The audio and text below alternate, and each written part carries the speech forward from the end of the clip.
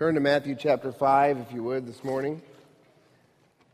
Matthew chapter 5, we're going to begin in verse 2. Most of you know already that we are currently in a sermon series called Seeing and Savoring Jesus Christ, which is a chronological walk through the life of our Lord Jesus. And we've come to probably the most famous of all the passages in the Scripture that Jesus spoke, and that is the Sermon on the Mount. At this point, Jesus is about 18 months into his earthly ministry. He's back from Galilee at this point, from a short time in Judea for an unspecified feast. He's back in Galilee for what scholars call the latter Galilean portion of his ministry. And he has just chosen his 12 apostles from among a larger group of disciples. And these 12 would be the ones that he was going to send out as extensions of his ministry. And what is Jesus' ministry? Well, it's the proclamation and the demonstration that the kingdom of heaven is at hand. Therefore, everyone is to repent and believe the gospel. And more than that, he has shown that he is the long-awaited king, the Messiah. And more than that, he's not just merely a human king. He is indeed the Son of God, the second person in the Godhead, co-equal with God the Father.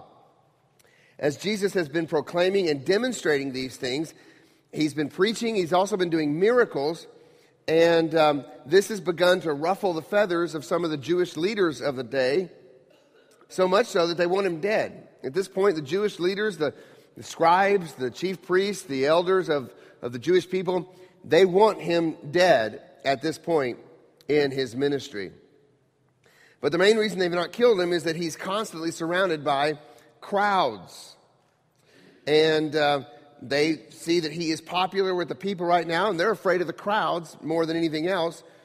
But there will come a time when the crowds will fall in line with the Jewish leaders, and they too will express their hatred toward Jesus to the point that they demand his death. But for now, Jesus is surrounded by very large crowds. So we read in Matthew chapter 5, verse 1, that he saw the crowds, so he went up to the mountain to create some separation, and then he sat down. And as I told you a couple weeks back, that's the teaching position, the teaching posture common to Jesus' day, and this was to demonstrate that he was about to teach or to proclaim something very important. And at that point, we read that his disciples came to him. So this Sermon on the Mount is for the disciples. But we also know at the end of the sermon that there were crowds listening in. They were astonished at his teaching, for he was teaching them as one who had authority. But the main audience, and this is so important to remember for the Sermon on the Mount, the main audience for the sermon is made up of the disciples of Jesus, the citizens of the kingdom. So this is King Jesus proclaiming to kingdom citizens the truth about kingdom living. That's how I kind of summarize the Sermon on the Mount. That's what the Sermon on the Mount is all about, kingdom living. How should one who is part of the kingdom of God, how should one live? What should set him apart? So this sermon is about being different from the world. And nothing sets the tone for differentness more than these Beatitudes. These Beatitudes really stand out as a way of living, character traits, if you will, of people diametrically opposed to the way the world would operate. These are 8 blessings that Jesus pronounces upon those kingdom citizens. And they're antithetical to what the world says one needs in order to be blessed. So as we discussed a couple of weeks ago, this word blessed also means happy. So Jesus says, happy are the fill in the blank. And the Beatitudes indeed are the traits of kingdom citizens. They are indeed what make us blessed, what make us happy. And so these kingdom citizens, we are set apart, we are different. And these 8 Beatitudes deal with the character, the heart of kingdom citizens.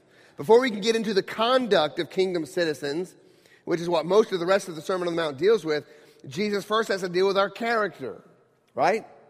So we were doing some remodeling in our house this week, and before you can put on that final coat of paint, there's lots of other things that need to be done first. There's the patching of the holes and the priming and all that kind of stuff.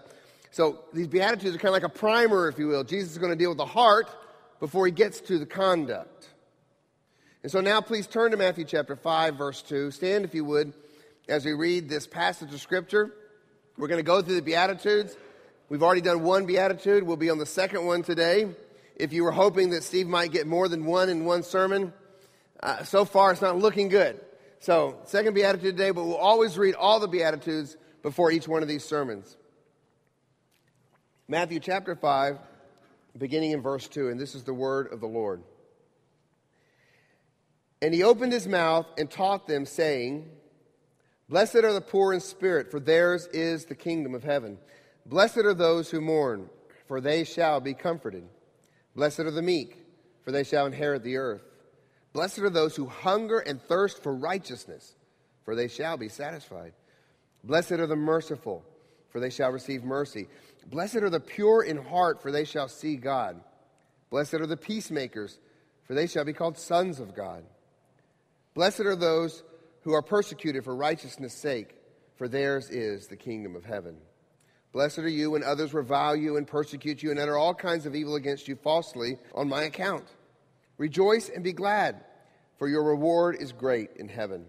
For so they persecuted the prophets who were before you. Let's pray. Heavenly Father, I just want to thank you, first of all, this morning for this beautiful baptism that we were able to witness and the wonderful testimony that Maddie gave.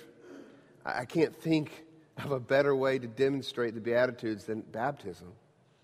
It is a humiliating thing. It is a humbling experience, and it should be, for it demonstrates that we are united to Christ, and therefore we've been buried with him in baptism, and we've been raised to walk in a new way of life, a new kingdom way of living. But that being buried with him in baptism, that requires us to be empty, as Maddie so eloquently said. It requires us to be broken. It requires us to be poor in spirit and to mourn over our sin. So we pray, Father, this morning that you would break some hearts. This mourning over sin isn't something that we do once. It is a constant part of the Christian life. So God, teach us to mourn this morning over our sins so that we can be happy. We can be blessed, be the people you want us to be. Lord, give us ears to hear and give me a mouth to speak. We pray all this in Jesus' name. Amen. Be seated, please. So we come to our second beatitude, and the promise associated with the second beatitude is they shall be comforted. And I guess to sort of illustrate this morning, I brought a comfort blankie, all right? Now, how many of you growing up had a blankie to keep you comfort? Leo, you still got it? I do. All right. It's 25 years old? All right. So this is a comfort blanket that one of my kids had. I think you can guess it probably wasn't Noah. But one of my kids had this comfort blanket. And now, all of them always like this specific type of blanket because it has the little, what is this called, this material here? Satin. It's real cool to the touch, and they like to rub it up against their face. And of course, when they're scared or it's dark at night and they're sleeping, and like to cuddle up with this and feel comforted. Now, of course, as adults, most of us, don't have comfort blankets, right? And if you were relying on this to keep comfortable at night, someone may laugh at you. I don't know. They may say, Toby, you need to give up the blankie now, whatever it might be. You know what? I want this to illustrate simply that this reminds me of what the world goes after for comfort. The world seeks comforts that do not really satisfy. This blanket doesn't do really anything for the person. It's just something they can snuggle up with, okay? The world seeks false comforts that the world offers, and there's only one comfort for the soul. The world will comfort itself with 1,000 other things. Like I said, I can't even think of a better way to start the sermon than Maddie's testimony. She shared some of the false comforts she went after, even false comforts that she went after she thought she was already a Christian. And there are many false comforts that the world is trying to get us to go after. And this morning I want to talk about the only comfort that truly does anything for the soul. But it has to come to those who first are mourning. So let's talk about this second beatitude this morning. Perhaps none of the beatitudes bristle against our sensibilities more than this second one. Blessed are those who mourn, for they shall be comforted. This seems totally paradoxical. Happy are the mourners. Happy are the sad. It sounds utterly foolish. It seems utterly contradictory. It seems to make no sense to us. Well, it doesn't make sense to the blind eyes of the flesh, but with spiritual eyes open to see spiritual truths, it does make sense. Matter of fact, it logically flows from the first beatitude, which was this: blessed are the poor in spirit, for theirs is the kingdom of heaven. The first beatitude, if you'll recall, is all about seeing our spiritual condition before a holy God, namely that we are totally bankrupt, totally undone, totally ruined due to our sin. Only those who know this about themselves, only those who understand their depravity, are those who will indeed inherit the kingdom of heaven. And it is natural that those who see their spiritual destitution, their poverty of spirit, react by mourning over that sin. An awareness of one's spiritual bankruptcy should cause a deep and profound sadness, a deep and profound mourning. So the first thing I'm going to give you in your notes this morning is this, a definition of what the mourning is here in this passage. And it's simply this: mourning in this beatitude simply means a deep and profound sadness over sin that leads us to repentance. A deep and profound sadness over sin that leads us to repentance. There are 9 words used in the New Testament to refer to sadness or mourning or crying, and this one used here in this beatitude is by far the strongest of all those words. It means a very deep inner agony. You're thinking, surely, Pastor Steve, you can have a more uplifting sermon for the new year, right? Deep inner agony for 2014? Well, friend, I want you to take heart, because this morning is good. Because godly grief, friends, is gospel work. Godly grief is gospel work. For happy are those who realize and recognize their spiritual bankruptcy and then mourn over that bankruptcy. They are happy, for theirs is the kingdom of heaven first, and secondly, they shall be comforted. Kingdom citizens are happily bankrupt and happily sad. So those are our first 2 beatitudes. And this is the trait. There's 2 of the first 8 traits here of being a citizen of God's kingdom. So let's meditate upon what it means to mourn over our sin this morning. And I think we'll see that we are to mourn, to be deeply sad over our sin on at least 3 different levels. And we'll see corresponding comfort in the gospel for each one of these levels. So here's the first one in your notes. Number 1, we must mourn over sin on the personal level. We mourn over the sin that remains in us. We mourn over the sin that remains in us. Now, before I get into that full-fledged, let me first acknowledge that we can't even come to Christ without seeing our sin and mourning over it, which is exactly what we just saw in the testimony up here this morning. The first step in becoming a kingdom citizen is to see your spiritual bankruptcy and to mourn over it. There is no true salvation apart from repentance. To mourn over sin can lead to nothing but repentance. We mourn because we hate our sin now, because our eyes have been opened to its hideousness.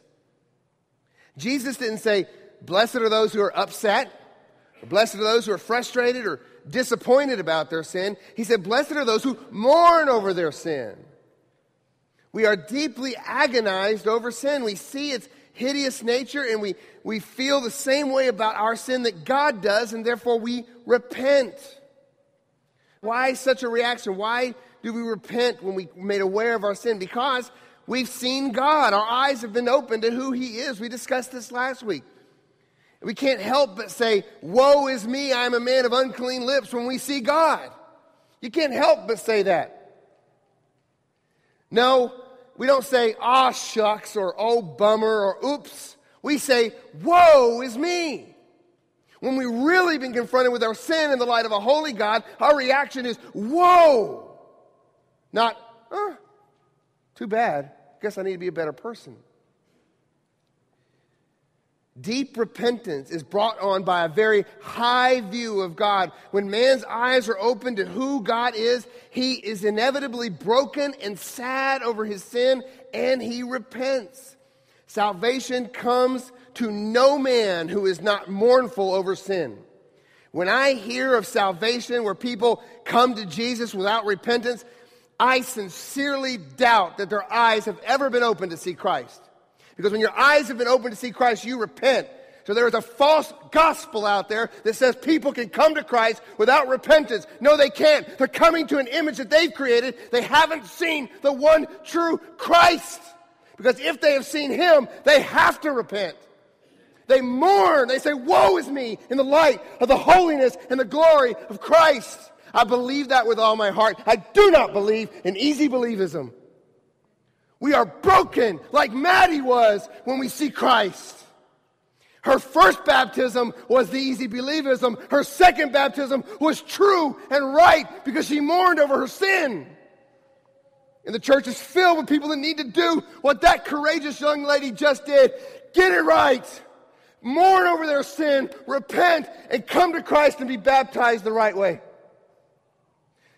She stands as an example to many, many in the church and to perhaps many of our other youth. I'm very encouraged by what she did this morning.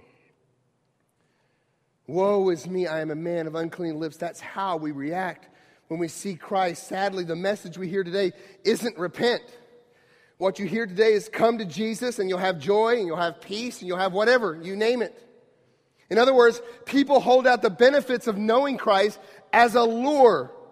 But that's not how Jesus does it. Peter and I just had this conversation a few weeks ago. We talk about, hey, come to Jesus, you can have love, joy, peace, patience, kindness, goodness. What are those things? Those are the fruit of the Holy Spirit. Jesus proclaims the hard truth that we must first be broken over our sin and repent.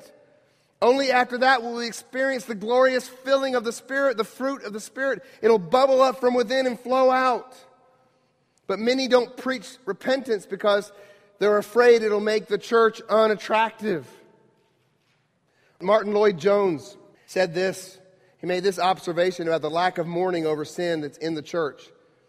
He said this, but I also think that another explanation of this is the idea which has gained currency that if we as Christians are to attract those who are not Christians, we must deliberately affect an appearance of brightness and joviality. Thus, many try to assume a kind of joy and happiness which is not something that rises from within, but is something we put on. Now, probably that is the main explanation of the absence of this characteristic of mourning in the life of the church today. It is this superficiality, this glibness or joviality that is almost unintelligent. It is this endeavor to appear to be something and to cut a certain figure instead of a life arising from within which controls and determines the whole of our appearance and behavior.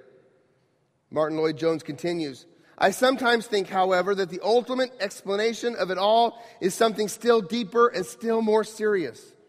I cannot help but feeling that the final explanation of the state of the church today is a defective sense of sin and a defective doctrine of sin. Coupled with that, of course, is a failure to understand the true nature of Christian joy. There is a double failure. That was written 55 years ago. If it was true in Martin Lloyd-Jones' day, how much truer is it in our day when pastors want to act like rock stars and boys instead of being men who are willing to cry over their sin? Salvation doesn't come by the church convincing people that Jesus has a wonderful promise in store for those who want it for themselves, but by the Holy Spirit convicting people that there is destruction in store for them if they don't repent of their sin. Look at the way Peter preached on the day of Pentecost. Acts 2:36. He said, let all the house of Israel therefore know for certain that God has made him both Lord and Christ, this Jesus whom you crucified. And when the people heard that, they reacted by being convicted of their sin, and they mourned over their sin. And in verse 37 of Acts chapter 2, they said this. It says, now, when they heard this, they were cut to the heart and said to Peter and the rest of the apostles, brothers, what shall we do? They were cut to the heart. And they said, what shall we do? And Peter responds in verse 38, repent and be baptized, every one of you, in the name of Jesus Christ for the forgiveness of your sins. So what is first? Brokenness over sin and repentance. Then and only then does Peter say what he says after that. He says, and then you will receive the gift of the Holy Spirit. For the promise is for you and for your children and for all who are far off, everyone whom the Lord calls to himself. We all must mourn over our sin in order to come into the kingdom. But more to our point this morning, remember, this sermon was preached to those who were proclaiming, at least, to be followers of Jesus, the disciples, the kingdom citizens. So, more important to our point this morning is that kingdom citizens are marked or are characterized by continual mourning over sin. Let me say that again. Kingdom citizens are marked by continual mourning over sin. But what is true mourning over sin? For there are those that put on a show and seem to be sad over their sin, but they're merely experiencing and expressing fleshly sorrow over sin. Sorrow that is no more spiritual than a child being upset because he's been grounded because he didn't do his homework. It's superficial sadness over consequences, frustration over circumstances, and even a level of guilt over one's behavior, but it's still not the deep mourning over sin that leads to true repentance. Paul speaks of these two types of grief in 2 Corinthians chapter 7, verse 10. He says, "For godly grief produces a repentance that leads to salvation without regret, whereas worldly grief produces death." Let me read it again. For godly grief produces repentance that leads to salvation. Friends, if you want to separate repentance and salvation, you've got to cut Paul's words in half and take out the word repentance. For godly grief produces a repentance that leads to salvation without regret, whereas worldly grief produces death. Judas was expressing a worldly grief as he changed his mind after he betrayed our Lord and threw that silver back at the feet of the chief priests and the elders of Israel. He even said, "I have sinned by betraying innocent blood." He acknowledged his sin, but he didn't have godly grief. We see no evidence of repentance, only remorse. You understand those are two different things, right? Repentance and remorse. We're not called to be remorseful in order to enter the kingdom of heaven. We're called to repent. And then you have Peter, on the other hand, who had denied the Lord 3 times. He heard the rooster crow and went out and wept bitterly, deep sadness over his sin. And we know this because he proved to be a true follower of Christ as he was restored. I think the key to discerning the difference is to see where our grief is focused. Is it focused on us? Am I sad because of the way the sin has affected me? Or is it focused on God? Am I sad because I have committed a treasonous act against a holy God? That's the question we have to ask ourselves. We must be like David and realize Psalm 51:4, "Against you, you only have I sinned and done what is evil in your sight." But how easy it is to fall into worldly grief over our sin, and how resistant we are to be brought into godly grief. We need God to stir up godly grief in us. Isaiah 66, second half of verse 2 in Isaiah 66 says, "But this is the one to whom I will look, he who is humble and contrite in spirit and trembles at my word." The word produces the right kind of grief. Friends, do you want to have the right kind of grief over your sins? It's produced by being in the word.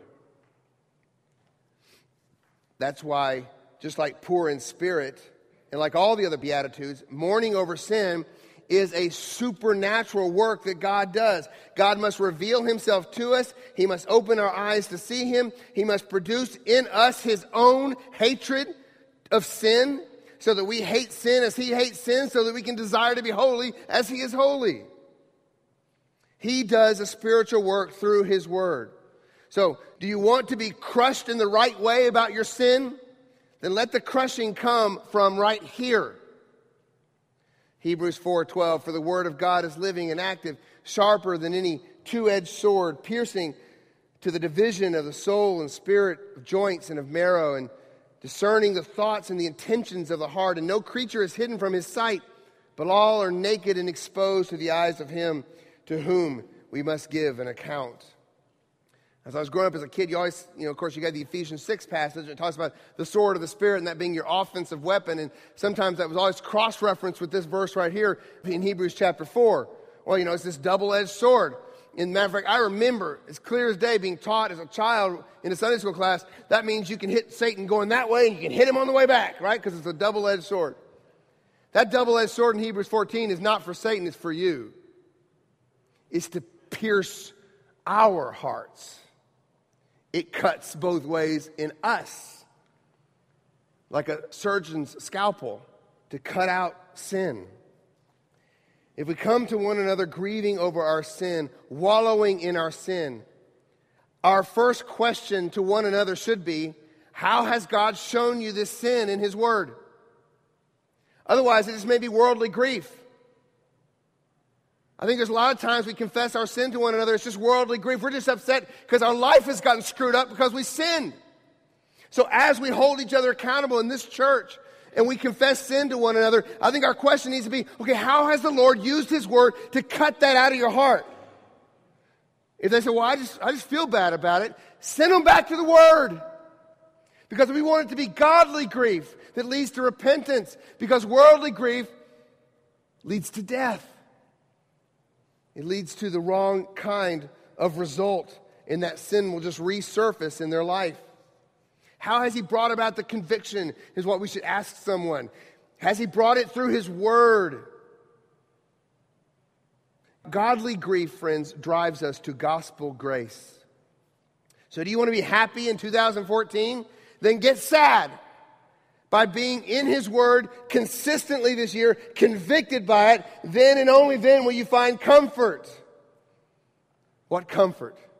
The comfort of forgiveness. Only those who mourn over their sin have the great comfort of knowing they are forgiven, that their sins have been washed away, that they've been made right with God, they've been justified, that the sins that once separated us from our God have now been removed as far as the east is from the west. Psalm 32:1 says, "Blessed is the one whose transgression is forgiven, whose sin is covered. Blessed is the man against whom the Lord counts no iniquity, and in whose spirit there is no deceit." Now you may be saying, okay, Pastor Steve, I'm a Christian. I did mourn over my sin, and then I came to Christ. Therefore, I don't focus on that anymore because I'm indeed forgiven. And so I don't worry about that anymore. I don't want you to hear this message about mourning over sin. I recently read someone who teaches that we are not supposed to call each other sinners. He said, don't call each other sinners because we're forgiven. That's foolishness. Friends, so long as we are in these bodies, we are at war with sin, and we keep mourning over our sin. Blessed are those who mourn. The verb tense here that Jesus uses is that of a present, continuous action. It is not blessed are those who have mourned, but blessed are those who mourn and who continue to mourn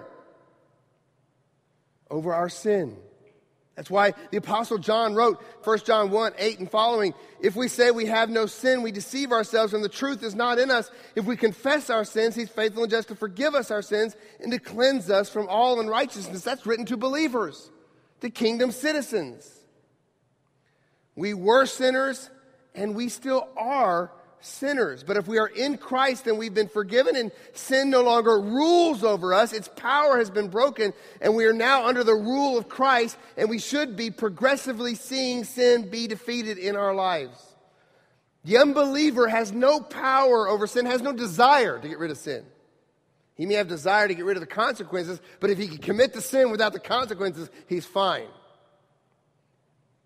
The believer has power through Christ. He's been buried with Christ. He's been raised to walk in newness of life, but it is a battle. It's a battle that true believers will win, for true believers will persevere to the end.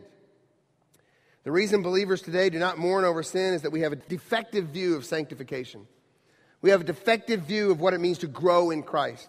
John Stott said in his commentary on this text, I fear that many evangelical Christians, by making much of grace, sometimes thereby make light of sin. There is not enough sorrow of sin among the churches. And he's right.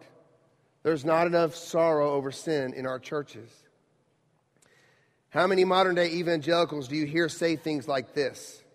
This is David Brainerd, who wrote in his journal on October 18th in 1740. He said, in my morning devotions, my soul was exceedingly melted and bitterly mourned over my exceeding sinfulness and vileness. This is a man who gave up everything to go and be a missionary to to the Native Americans, ended up dying very young. He gave it all up. And we think, oh boy, he's got it all together. He's holy. He gets up and writes about his mourning over the exceeding sinfulness in his own heart. You may say, well, that's just prudish, fundamentalist piety of a bygone era. I say that's biblical mourning over sin, and it should mark every single kingdom citizen. And I say that's what the Apostle Paul practiced. Romans 7:24, wretched man that I am, who will deliver me from this body of death? Thanks be to God through Jesus Christ our Lord. So then I myself serve the law of God with my mind, but with my flesh I serve the law of sin. And then he goes on in Romans 8:1, there is therefore now no condemnation for those who are in Christ. Friends, the only way to enjoy the comfort of Romans 8 is to experience the mourning of Romans 7. The comfort of Romans 8 follows the mourning of Romans 7. Don't settle for the superficial joy peddled by so many in the church today. Become a deep mourner over your sin, and you will enter a much deeper level of joy. The Christian life is one of constant mourning over sin and constant comfort. Constant mourning over sin and constant comfort. The word comfort here that Jesus uses is from the Greek word. That's the same Greek word used in John chapter 14 and John chapter 15 to refer to the Holy Spirit. When the Holy Spirit is called our comforter or our helper.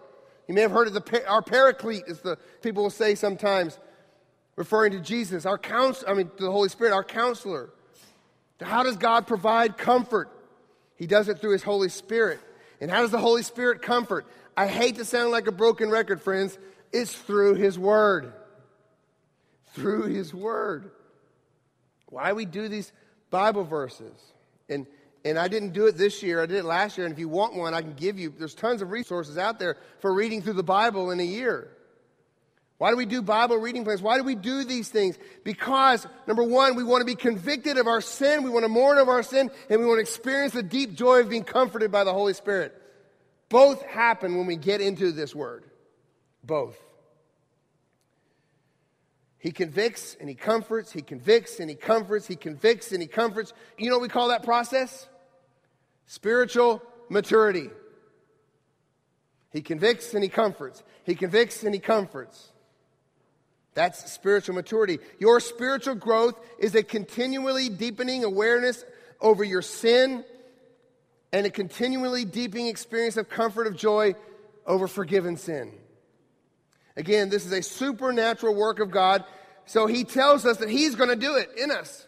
If you're truly a believer, God tells us in His Word that He is going to do this in us. Hebrews 12, verse 4. In your struggle against sin, you've not yet resisted to the point of shedding your blood. And you have forgotten the exhortation that addresses you as sons. My son, do not regard lightly the discipline of the Lord, nor be weary when reproved by Him. For the Lord disciplines the one He loves, and He chastises every son whom He receives. It is for discipline that you have to endure. God is treating you as sons. For what son is there whom his father does not discipline? If you are left without discipline, in which all have participated, then you are illegitimate children and not sons. Besides this, we have had earthly fathers who disciplined us, and we respected them. Shall we not much more be subject to the Father of spirits and live? For they disciplined us for a short time as it seemed best to them. But He disciplines us for our good, that we may share His holiness.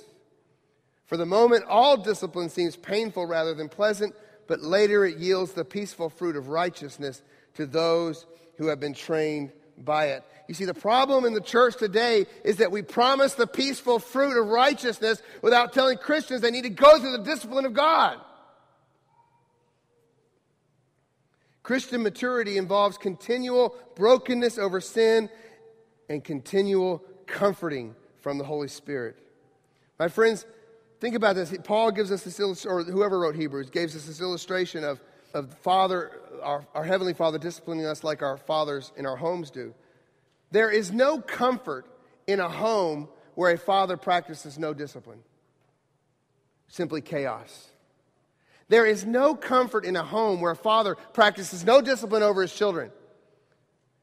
You may think that's comforting. I'm just going to let the kids kind of do what they want. We're not going to be strict parents. That's not comfort. Those kids don't grow up comforted. They grow up with chaos and then leave the nest and create more chaos. So why do we discipline our sons and our daughters? It's not just for our comfort, although that's good sometimes. It's for their comfort. They may not feel comforted when you take away the gaming system for a week. They may not feel comforted when they have to be spanked. But ultimately, it is for their comfort. Friends, it's the same thing. As the Lord, through His Word, brings you into a deeper awareness of your sin, it doesn't feel comforting. But ultimately, it is. We had to believe the promise, blessed are those who mourn, for they shall be comforted. Psalm 23, verse 4 says, your rod and your staff, they comfort me. Not just the staff that guides, but the rod that corrects. They both comfort me. Oh, what comfort and joy there is knowing God and being disciplined by Him. Friends, living a life of constant mourning over sin and constant comfort leads us to become much better worshipers. We will worship like the woman who anointed our Lord's feet with oil and wiped them with her tears and her hair. Of her, our Lord says in Luke 7:47, therefore I tell you, her sins, which are many, are forgiven, for she loved much. But he who is forgiven little, loves little. Do you want to love the Lord much in 2014? See your sin. Mourn over your sin. Then you'll know Him more and you'll enjoy Him more.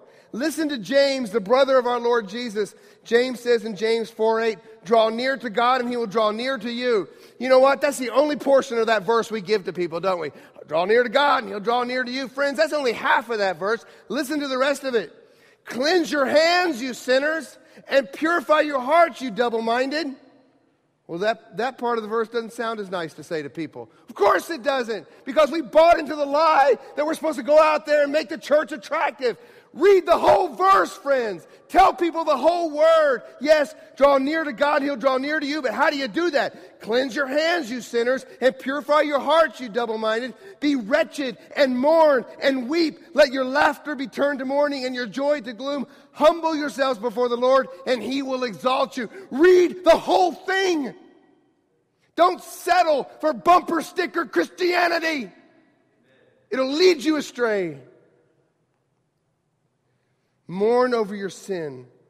Then and only then will you be able to say what David said in Psalm 30, verse 11 that we read earlier. You have turned for me my mourning into dancing. You have loosed my sackcloth. You have clothed me with gladness, that my glory may sing your praise and not be silent. O Lord my God, I will give thanks to you forever.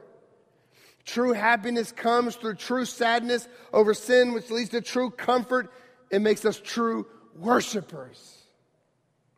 Now that's the most important thing. I know you're thinking, you're looking at your notes saying, oh my goodness, it is 12. He's only got 1 point. Hang with me. The next 2 points are much quicker. I want to focus because I think the main focus of this beatitude is on the personal level. But it does go beyond that. So real quickly here, and I'll go through these last couple of things a little bit more quickly. The next one, we must mourn over sin on the corporate level. And what I mean by that is God's people, the church. We mourn over the sin that ravages the church. Within the church, we are to mourn over one another's sins. I believe that's the only way we can actually practice Hebrews 3:13, where we are commanded to exhort one another every day, so long as it is called today, that none may be hardened by the deceitfulness of sin. Only when we mourn over others' sins will we truly love them the way we should. True mourning leads to true love. I mean, if you were at a funeral and there was some uninterested person there, or maybe they were playing, I've seen this at a funeral before, people got their smartphone out. You know, whatever, they're playing a game, I don't know what they're doing, but they're not mourning. And so, an uninterested person at a funeral is a very unloving person to the family of the one who's died. So too, friends, if you truly love those in the church, you will mourn with those who mourn. You will weep with those who weep, so that you can then rejoice with those who rejoice. We are called to corporately speak the truth in love. We are to grow up in every way into Him who is the head, into Christ. We can't do that if we don't hate and mourn over the sin in the body. Friends, not only is our personal maturity at stake, our church's maturity is at stake with whether or not we mourn over each other's sins. A mature church can mourn over sin together. We are to be especially mournful when there's unrepentant sin in the church. 1 Corinthians 5, verse 2, speaking of unrepentant sin in the church, Paul says, "And you are arrogant. Ought you not rather to mourn? Let him who has done this be removed from among you." And later Paul writes to the same church in Corinth, 2 Corinthians 12, verse 21, "I fear that when I come again, my God may humble me before you, and I may have to mourn over many of those who sinned earlier and have not repented of the impurity, sexual immorality, and sensuality that they have practiced." Paul spoke of mourning over unrepentant sin in the church. I believe mourning over sin is at least part of what Paul means when he says, "Rejoice with those who rejoice and weep with those who weep." We weep with each other as we weep over sin too. And Paul modeled this. Acts chapter 20, verse 31. He's speaking to the Ephesian elders. "Therefore be alert, remembering that for 3 years I did not cease night or day to admonish everyone with tears." And Paul even wept over those who claimed to be Christians, but evidence proved otherwise. Philippians 3:18. "For many of whom I have often told you and now tell you even with tears, walk as enemies of the cross of Christ." How many of us act like Paul when it comes to sin in the church? Do we mourn over sin in the church? And we got to be careful here, do we shed sympathetic tears or do we throw self-righteous tirades? How many of the blogs out there that are pointing out the deficiencies in the church are done with tears? Sometimes I read a blog and read angry words that a Christian might write about another Christian, and I simply want to ask, did you cry as you wrote this? If not, go back and start over. Because if you're not weeping over the sin that's ravaging the church today, and you're just complaining about it, get back, get some right with your heart here. Because you should weep as the bride of Christ is ravaged by sin and the sin that's going on. You should weep. We should ask God to stir up a true spirit of mourning in our heart, not just anger. And yes, we should point out false teachers, but not with a spirit of smug superiority, but one of deep sadness over the sheep that are being led astray. And yes, we point out the problems and the sin in the church, but if we're not doing it with tears and with sincere mourning in our heart over what's happening to the bride of Christ, we need to stop and ask the Lord to give us a genuine heart of mourning so we can be like Ezekiel. Ezekiel 9:4, he said, he groaned over all the abominations that were committed in Jerusalem. Or Jeremiah, in Jeremiah 9:1, he says his eyes were a fountain of tears day and night over the people of Israel. Or Ezra, in Ezra 10:9, who mourned over the faithlessness of the exiles. Or more importantly, like our Lord Jesus Christ in Luke chapter 19, verse 41, who on Palm Sunday, as he drew near to the city of Jerusalem, it says he drew near, saw the city, and wept over it. The psalmist said in Psalm 119, 136, "My eyes shed streams of tears because people do not keep your law." If we will be Bible-saturated Christians, we cannot help but mourn when we see people living in sin. So I'm going to be a broken record again. If we are saturated by this word in 2014, we cannot help but mourn as we see people living in sin. D.A. Carson says, the light of God's revelation leads us to grieve. He says, the man who lives in the light of them, speaking about the revelation of God's word, and rightly assesses himself in his word, in light of it, cannot but mourn. He mourns for the sins and the blasphemies of his nation. He mourns for the erosion of the very concept of truth. He mourns over greed, the cynicism, the lack of integrity. He mourns that there are so few mourners. Which leads me to our final level of mourning. Number 3, we must mourn over sin on the cosmic level. And what I mean by that is we mourn over the sin that has ruined our world. When we see terrible tragedies, we should weep. We should weep because this world is not the way it should be. I am reminded of, how many of you guys are familiar with William Wilberforce? Kids, anybody? Some? Okay.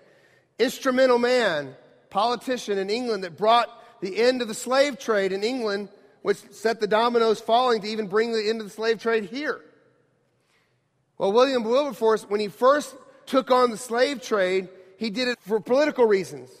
He wasn't a believer yet. But early on in his political life, the Lord saved him, convicted him, brought him into new life. He was born again. And all of a sudden, if you read William Wilberforce, you'll see that it went from being a political idea that he had to get rid of the slave trade to being a conviction of his heart. And he wept over the reality of the slave trade. For 30 years, he wept and wept and wept until it was finally eradicated. We mourn when we see the atrocities that men are capable of. We weep when we see people living in a godless, loveless society, driven by the ways of the world. We see people shackled by sin, rebelling openly against God, shamelessly carrying out the deeds of the flesh. When we see these things, we should weep. We mourn when we see natural disasters ravage our world. We see tornadoes destroy homes, earthquakes bring down buildings, tsunamis take out whole cities. We should weep when we see these things, for nature itself weeps. Romans 8:22, for we know that the whole creation has been groaning together in the pains of childbirth until now. And not only the creation, but we ourselves, who have the first fruits of the Spirit, groan inwardly as we wait eagerly for the adoption as sons, the redemption of our bodies. So we mourn because we know this isn't the way it should be. Jesus goes to Lazarus' grave. In the shortest verse in Scripture, John 11:35, it says he wept. We weep too. We weep over death. We weep over disease. We weep over calamity. We weep over destruction. We weep over disasters. That's why when I do funerals, it's common that sometimes at a Christian funeral, you'll have someone come to you and say, I just want it to be a celebration service. That's fine. But there needs to be weeping involved too, because when we weep, we recognize that death is an intruder. And if we don't weep, we're not given the full gospel. If we just go, okay, let's all just celebrate, let's have fun, let's throw a party that so-and-so's gone to heaven. First of all, we're not being honest, because the heart that really loved that person is grieving. Because the heart knows this isn't the way it's supposed to be. And so we should grieve. There's a very good place for grieving and mourning in a funeral. We should grieve because this isn't the way the world should be. We look forward to Revelation 21. Then I saw the new heaven and the new earth, for the first heaven and the first earth had passed away, and the sea was no more. And I saw the holy city, Jerusalem, coming down out of heaven from God, prepared as a bride adorned for her husband. And I heard a loud voice from the throne saying, behold, the dwelling place of God is with man. He will dwell with them, and they will be his people, and God himself will be with them as their God. He will wipe away every tear from their eyes, and death shall be no more. Neither shall there be mourning, nor crying, nor pain anymore, for the former things have passed away. So to conclude this morning, in a world that says we should avoid mourning and just leave our troubles behind, Jesus says you'll only be truly happy when you mourn. When you mourn in a deep inner sadness over the sin. Your sin, the sin that goes on within the people of God, and the sin that affects our world. And we will be comforted. We'll be comforted knowing that we have been forgiven. He's faithful and just to forgive us our sins and cleanse us from all unrighteousness. We'll be comforted knowing that God is making the bride of Christ pure. Despite the fact of all the stuff we see in the church, God is making his bride pure. And we'll be comforted knowing that Jesus is making all things new. Spurgeon said this, how great a blessing is sorrow, since it gives room for the Lord to administer comfort. Our griefs are blessed, for they are our points of contact with the divine comforter. The Beatitudes read like a paradox, but it is true. As some of us know full well, our mourning hours have brought us more comfort than our days of mirth. So let me just close with this passage of Scripture, and then we'll pray. Now may the Lord Jesus Christ himself and God our Father, who loved us and gave us eternal comfort and good hope through grace, comfort your hearts and establish them in every good work and word. Let's pray. Heavenly Father, I praise you and thank you for these Beatitudes and how they seem to be the polar opposite of what the world would have us do. But as we mentioned a few weeks back, the world's flying upside down. The world's driving itself into the ground. And so, God, I pray that you would set our hearts right side up, because we like to copy the world. And the church, how easily we fall into that trap of wanting to be attractive to the world. But the Beatitudes are not attractive. They're not. And so, God, I pray that you'd help us to be kingdom people, be true to your word, to be mourners who mourn because we are so poor in spirit, and that we mourn all throughout our life, constantly digging deeper and seeing sin we didn't see 10 years ago. Lord, my prayer is that you'll show me sin I never knew I had. I pray that for all the people at Harvest. I desperately pray that there are people here that are maturing in their faith. I praise you for the testimony of Maddie, who when she came to this church at first wasn't a believer. And she said she began to see something different here. Oh, Lord, make us different. That gives me encouragement, Father, that something's right here. Make us different than the world. Make us true mourners. And only then will we have comfort. Oh, not the silly comforts the world offers, Father, but the comfort that comes through your Holy Spirit, our comforter, the comfort that he gives us as he continues to administer his word in our lives day in and day out. So we thank you, Lord. We give all the praise and glory to you for everything that's happened today. I pray all this in Jesus' name. Amen.